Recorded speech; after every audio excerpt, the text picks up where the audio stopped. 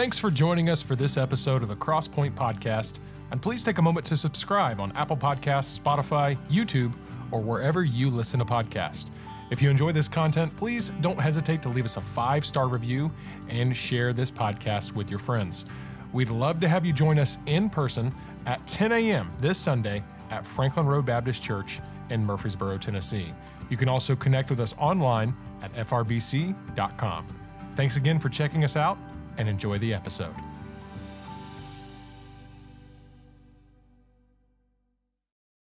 What I'm doing, I'm actually stalling for Justin because the iPad didn't get here. And so are we good? Yeah, okay. Anyways, but if you have your Bibles, 1 John chapter number 2. 1 John chapter number 2. This will be lesson 6 of our Changed series. And want to talk about for the next couple of minutes the wrong change. The wrong change. I think it's important to identify when we as Christians talk about change, what kind of change are we talking about? And just by way of introduction, because I won't have a lengthy introduction, I want us to actually get into the thoughts and the questions for today. But just by way of introduction, there's 2 different directions that you can be changing. If you look at where your life is right now, no matter really what spectrum you are on, you can either be changing for good or changing for bad. That is true in every area of life. You can be changing and going one way or the other. And what I would even argue with you is this, is that very rarely are we ever in neutral. Very rarely are we ever staying right where we're at. I think that we are constantly changing, and we're either changing for the good or for the bad. Look at maybe your financial situation, okay? There are seasons of life to where maybe you are having to spend more. And so your financial situation is changing not for the good, but for obviously the worse. You can maybe look at different area, your physical life, okay? You can say, well, I'm changing, and it's like, yeah, you're changing because your pants are getting tighter, and you're not working out, and you're eating a lot of candy, and you're doing all, and it's like, did you change? Absolutely, yeah, you changed. You just changed maybe not for the better. And so the same is true with your spirituality and with your Christian life. You are constantly changing. The question is, to which direction are you going? And so today, as we look at this, the thing that I want you to determine before you leave this room, and by the way, I know that sometimes, especially with our schedule the way that it is right now, it is hard to make a decision in a Sunday school class. One of the things that I would encourage you to do is as you hear things on Sunday. Sundays are busy days, and I don't love that. I think that's just the society that we live in. But Sundays are busy days. And sometimes we can hear something in a class or in a service, and we think like, oh man, that was really good, that was really helpful, I should go and I should change that. And then it's Monday or it's 3 weeks later and we haven't done anything about it. If you can just develop a habit now as a young adult, maybe a young adult without kids, a young adult who isn't married, whatever, okay? Develop the habit now of finding a time in your Sunday where you say, what is God doing in my life? What does God want me to change? What do I need to tweak? What do I need to adjust? What did I hear today that I need to put into practice? Because if you're not careful, Sunday can just become this just rote thing where you show up, you do what you're supposed to do, and you move on, and you never leave changed. And so today, what I want you to evaluate before the end of the day is, am I changing toward Christ-likeness, or am I changing toward carnality? There's really 2 extremes on that spectrum. Am I changing toward Christ-likeness, or am I changing toward carnality? Now you say you may be able to look back at your week and you might have floated a little bit toward carnality. What can you do this week to float toward Christ-likeness? You may look back and you look at maybe a relationship that you're in, or maybe a friendship, or the people that you're communicating with, and they're pushing you toward carnality. Who do you need to surround yourself with that pushes you toward Christ-likeness? And so there's so many different areas of your life that you can go through, but the question that you must determine is, am I changing more toward Christ, or am I changing more toward this world? And so with that in mind, let's look at 1 John chapter number 2. Several years ago, We preached through the book of 1 John, one of my favorite books that we have ever done. In fact, I think often, like I probably should just go back and reteach that at least once a year. But it's such a good book. But I want you to look at 1 John chapter number 2, verse number 15. To get some context, let's go back up and let's look at verse number 14. Actually, let's go to 13. He says, I write unto you, fathers, because you have known him that is from the beginning. I write unto you, young men, because ye have overcome the wicked one. I write unto you, little children, because ye have known the Father. I have written unto you, fathers, because ye have known him that is from the beginning. I have written unto you, young men, because ye are strong, and the word of God abideth in you, and ye have overcome the wicked one. And so Paul is almost writing, and he's telling them, this is what I'm writing about. This is why I'm writing. This is telling you the purpose of this letter. How many of you, when you were in school or maybe growing up in school, your teachers always told you, like, don't write the purpose of your, like this letter is about, or this book is about. And like as you wrote a letter, like remember all the, if you grew up in a Christian school, like the way that you had to learn, like a semicolon was for a business letter. I am in the business world. I have never used a semicolon in a letter introduction, okay? Just for those of you who are wondering, is that practical? It's not. Like I don't know when to use it, okay? But if you're writing like okay, I have to write, I hope this letter finds you well. And then if you say this letter is about, they like always say, don't tell them what the letter is about. Just make the letter about it. And so now even as like when I was trained in learning how to preach, they would always say, don't tell them what the sermon is about. Just let them know what you're talking about. And it's like, this is John did this. He says, this letter is about this. Okay, so I'm going to do what John did, all right? So he says, this is what I'm writing to you about. But right on the heels of that, I love how he immediately rolls into such a principle. He says, love not the world, neither the things that are in the world. If any man love the world, the love of the Father is not in him. And let's go ahead and let's read verse number 16 and 17. And he says this, for all that is in the world, the lust of the flesh and the lust of the eyes and the pride of life is not of the Father, but is of the world. And the world passeth away, and the lust thereof. But he that doeth the will of God abideth forever. For the next couple of minutes, let's talk about the wrong change. And then we'll give 3 quick evaluation questions, and we'll be done. All right? Dear Heavenly Father, God, we thank you for the day that you've given us. Lord, we're thankful for your word. May you use it to sink into our lives, to make sure that we are tending and moving toward Christ-likeness and not toward carnality. May we not fall in love with this world, but may we fall in love with you and all that is about you. Lord, I pray that you give me the words to say today. Lord, give me strength. You know that I am tired, and you know that I am weak. And God, I ask that you would help me as I teach. In your name we pray. Amen.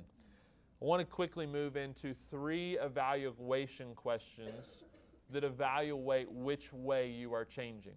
Which way you are changing. And the first one is this: what do you love?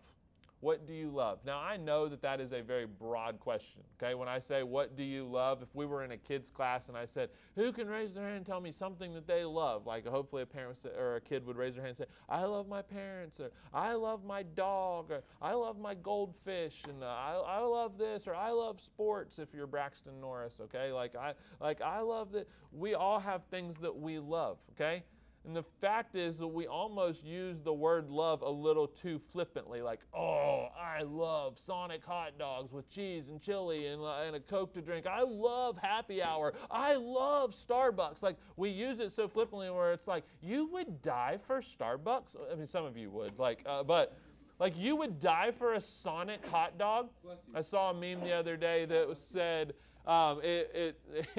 it was showing like a traffic line around a Starbucks, and it said, millennials or this generation is the only people who complain about $5 a gallon gas and then go sit in a 20-minute drive-through line for a $5 coffee and not complain about it, right? Like, it's like we're sitting there wasting the $5 gas. They're like, oh my goodness, gas is $5. And it's like, your coffee was $5 and it was way less than a gallon, all right? Like, so let's get some context here, okay? The other one that I saw that cracks me up all the time is if you've ever shown up late for something and it said, oh my goodness, I'm so sorry I'm late. The traffic was so bad. And then it says the traffic, and it's the drive-through line at Starbucks. It's like, oh my goodness, the traffic is so bad. As you have a cup of coffee in your hand, it's like, no, the traffic wasn't bad. The drive-through was backed up, and your order online took too long, all right?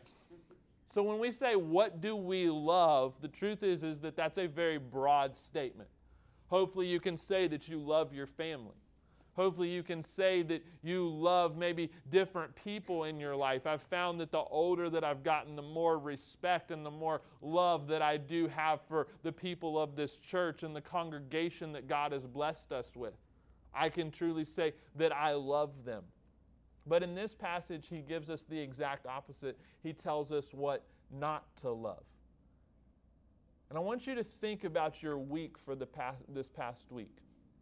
Because what you love, please listen, what you love, you gave time and attention and detail to. You sacrificed for. If you love a TV show, oh my goodness, I love this. Here's what you did this week. You probably went out and bought a snack to be prepared to watch that TV show, okay? You probably said, I'm going to, if it's something that's showing on like at a certain time, you're going to DVR it. You're going to make sure that you record it. You're going to go back and you're going to watch it. If you love a sports team, if you love someone, you know what time they play. You know who they're playing. You know if they've got a chance to win. You know that you know everything that's going on. Why? Because you sacrificed for it. You give time. You give attention to it. And what you gave time and attention to this week is a proof of your love. So here's the question. How much time and attention did you give toward Christ in comparison to this world? Because one of those you are called to love. Jesus Christ says, love the Lord your God with all your heart, soul, and mind. So what did you love? How much time and attention did you give toward Jesus Christ? Or the sad realization that many of us have as we think through and we allow the Holy Spirit to dig into this question in our hearts is that for some of us, we gave more time and attention toward things that are not of this world and not of Christ. Maybe they're not even evil and wicked things. For those of you that are like, well, I didn't feel like that liking a football team was bad. I'm not talking about that, okay? There are things that are of this world that the Bible says, let's just not be consumed with them. Let's love not the world. Let's make sure that our time and our attention and our sacrifice is toward Christ and not toward the things of this world. If you're giving up of yourself to make some sort of worldly decision, if you're giving up finances, if you're sacrificing time, if you're giving attention to it, if you're giving all this thought towards something that is of this world, here's what you have to step back and see, is that time, attention, and sacrifice could have been given to the things of Christ. If it's a football team, if it's a show, if it's a worldly relationship, whatever it may be, even if it's sinful, that is of the world. And so what do you love? But then the second question that I want you to see is this, is where does that lead, or where does that love lead, if you want to be more detailed with that question? Where does that lead? He says, love not the world, neither the things that are in the world. If any man love the world, the love of the Father is not in him. But then he says in verse number 16, for all that is in the world, the lust of the flesh, the lust of the eyes, and the pride of life is not of the Father, but is of the world. So here's the question. Does what you love lead you closer to the Word of God and the will of God, or further away from it? You say, well, I can't tell whether or not that this is something that is of the world, so let's define it. Where does it lead? Where does it lead? This can be true for anything. This can be true for a job. Oh, I love my job. Okay, where is that job taking you? Oh, well, I love this person in my life. Where is that person taking you? Oh, well, I love maybe this lifestyle, or where is that leading you? The Bible teaches us in Proverbs to consider the end of a thing. And you know what is so difficult sometimes in the day and age in which we live is that we consider the present of a thing, right? We're really good at seeing what something does here and now for us. But very rarely do we consider where it puts us 10, 20, 30 years from now. When we're parents, when we're grandparents, where does that lead? And if your love is leading you in a direction that is further from Christ, then here's what you must evaluate. Am I loving the right thing, or do I need to begin to change my love because of the direction that it's taking me? I just kind of talked about football. For some of you who have been in our class for any time at all, you know that college football, like, I'm obsessed with it. I love it. But a couple years ago, what I found myself doing in Tennessee, for those of you who are Tennessee fans, you know that it is the roller coaster of the world, all right?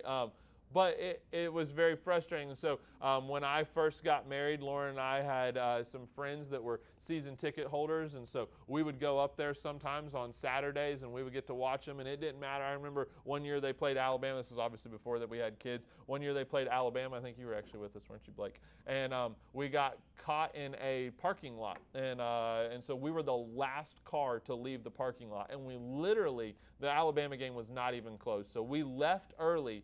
We followed the Alabama bus out. Like, the players were done, and so it was like, here we are sitting in traffic in this parking lot. There's only one exit. I think we got back at like 2, 3 o'clock in the morning, Sunday morning, and I stood up and taught in class. And I had to step back and ask myself, like, it's like, I love football. Like, I will make time for it. But is it helping me, and is it leading me in the right direction?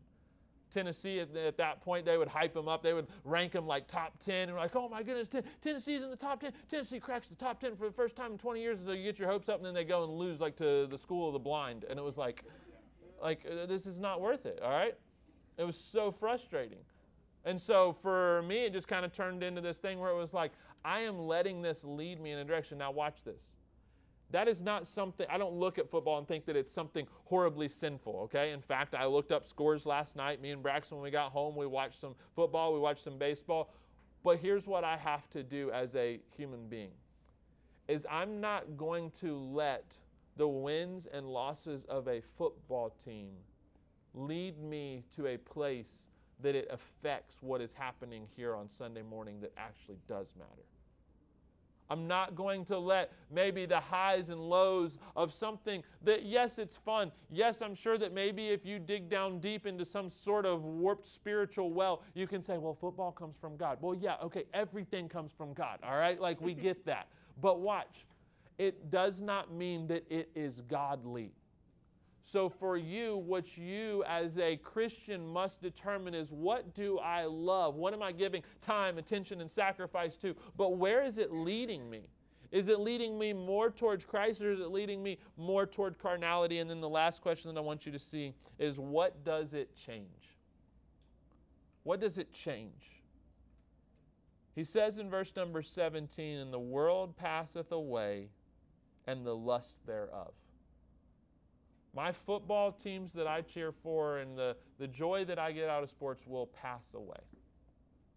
It's going to go. They're not, the new heaven and the new earth does not have good football. Like, I don't think that it does, all right? West Virginia will probably be there, but everyone else won't. No, I'm just kidding. They stink too. But it's going to pass away. But then I want you to see this. He says, but he that doeth the will of God abideth forever. He that doeth the will of God abideth forever. What does the direction you're headed change? And here's what I want you to see about, first of all, your life, but secondly, in the life of others. What does it change in your life, but secondly, in the life of others? He says, but he that doeth the will of the Father. Please listen to this, okay? This is the last thing I'll say, and we'll be done. God's will changes your life, but it also changes the life of those around you. And when we're consumed with the things of this world, it does nothing for anybody else. If Tennessee goes on to win a national championship, guess what? That does nothing for the people in this room and from my life. If for some reason if I became a millionaire, okay? If tomorrow I became a millionaire, please listen to this. Yes, I could maybe bless some of the people in this room financially, but the truth is that it doesn't necessarily change anything for you. And yet for so many of us, we become consumed with the things of this world, and we think, well, that's what's going to change my life. Like, that's what's going to bring me joy. That's what's going to bring me happiness. When your joy and happiness and all of the things that you are seeking for in the things of this world only comes from your love from Christ, the direction that it leads you, and then it promises to change you and the lives of those around you. And sometimes what we want to do is when someone comes to us and says, oh, I'm having a really hard time, it's like, well, let me take you out for coffee. Let me buy your meal. Let me do this for you. Let me pat you on the back. Let me tell you that you are loved and you are valued. And okay, all of those things are true, but watch this. Jesus Christ is the only thing that promises to change their life. And if you give them false hope in you or in finances or in a football team or in a relationship, those will fade away. But when you choose to love not the world, meaning this, I'm going to love the things of God, here's what begins to happen. Your direction begins to change, and those around you begin to change as a result.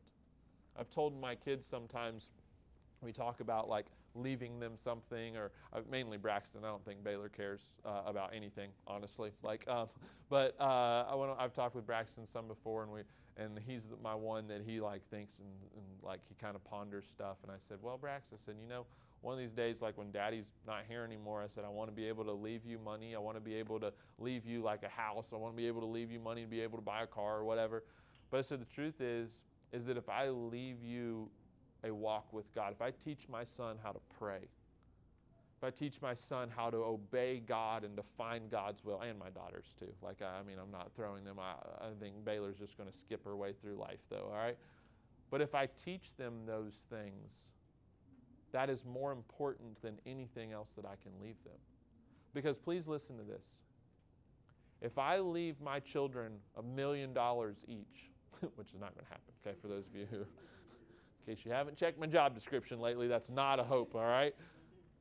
But if I leave them $1 million each and I don't teach them how to walk with God and steward what God has given them, that's a failure. Why? Because what I've done is I've given $1 million to someone who's not tending toward Christ and really will not impact their life or the lives of others around them with what they've been given.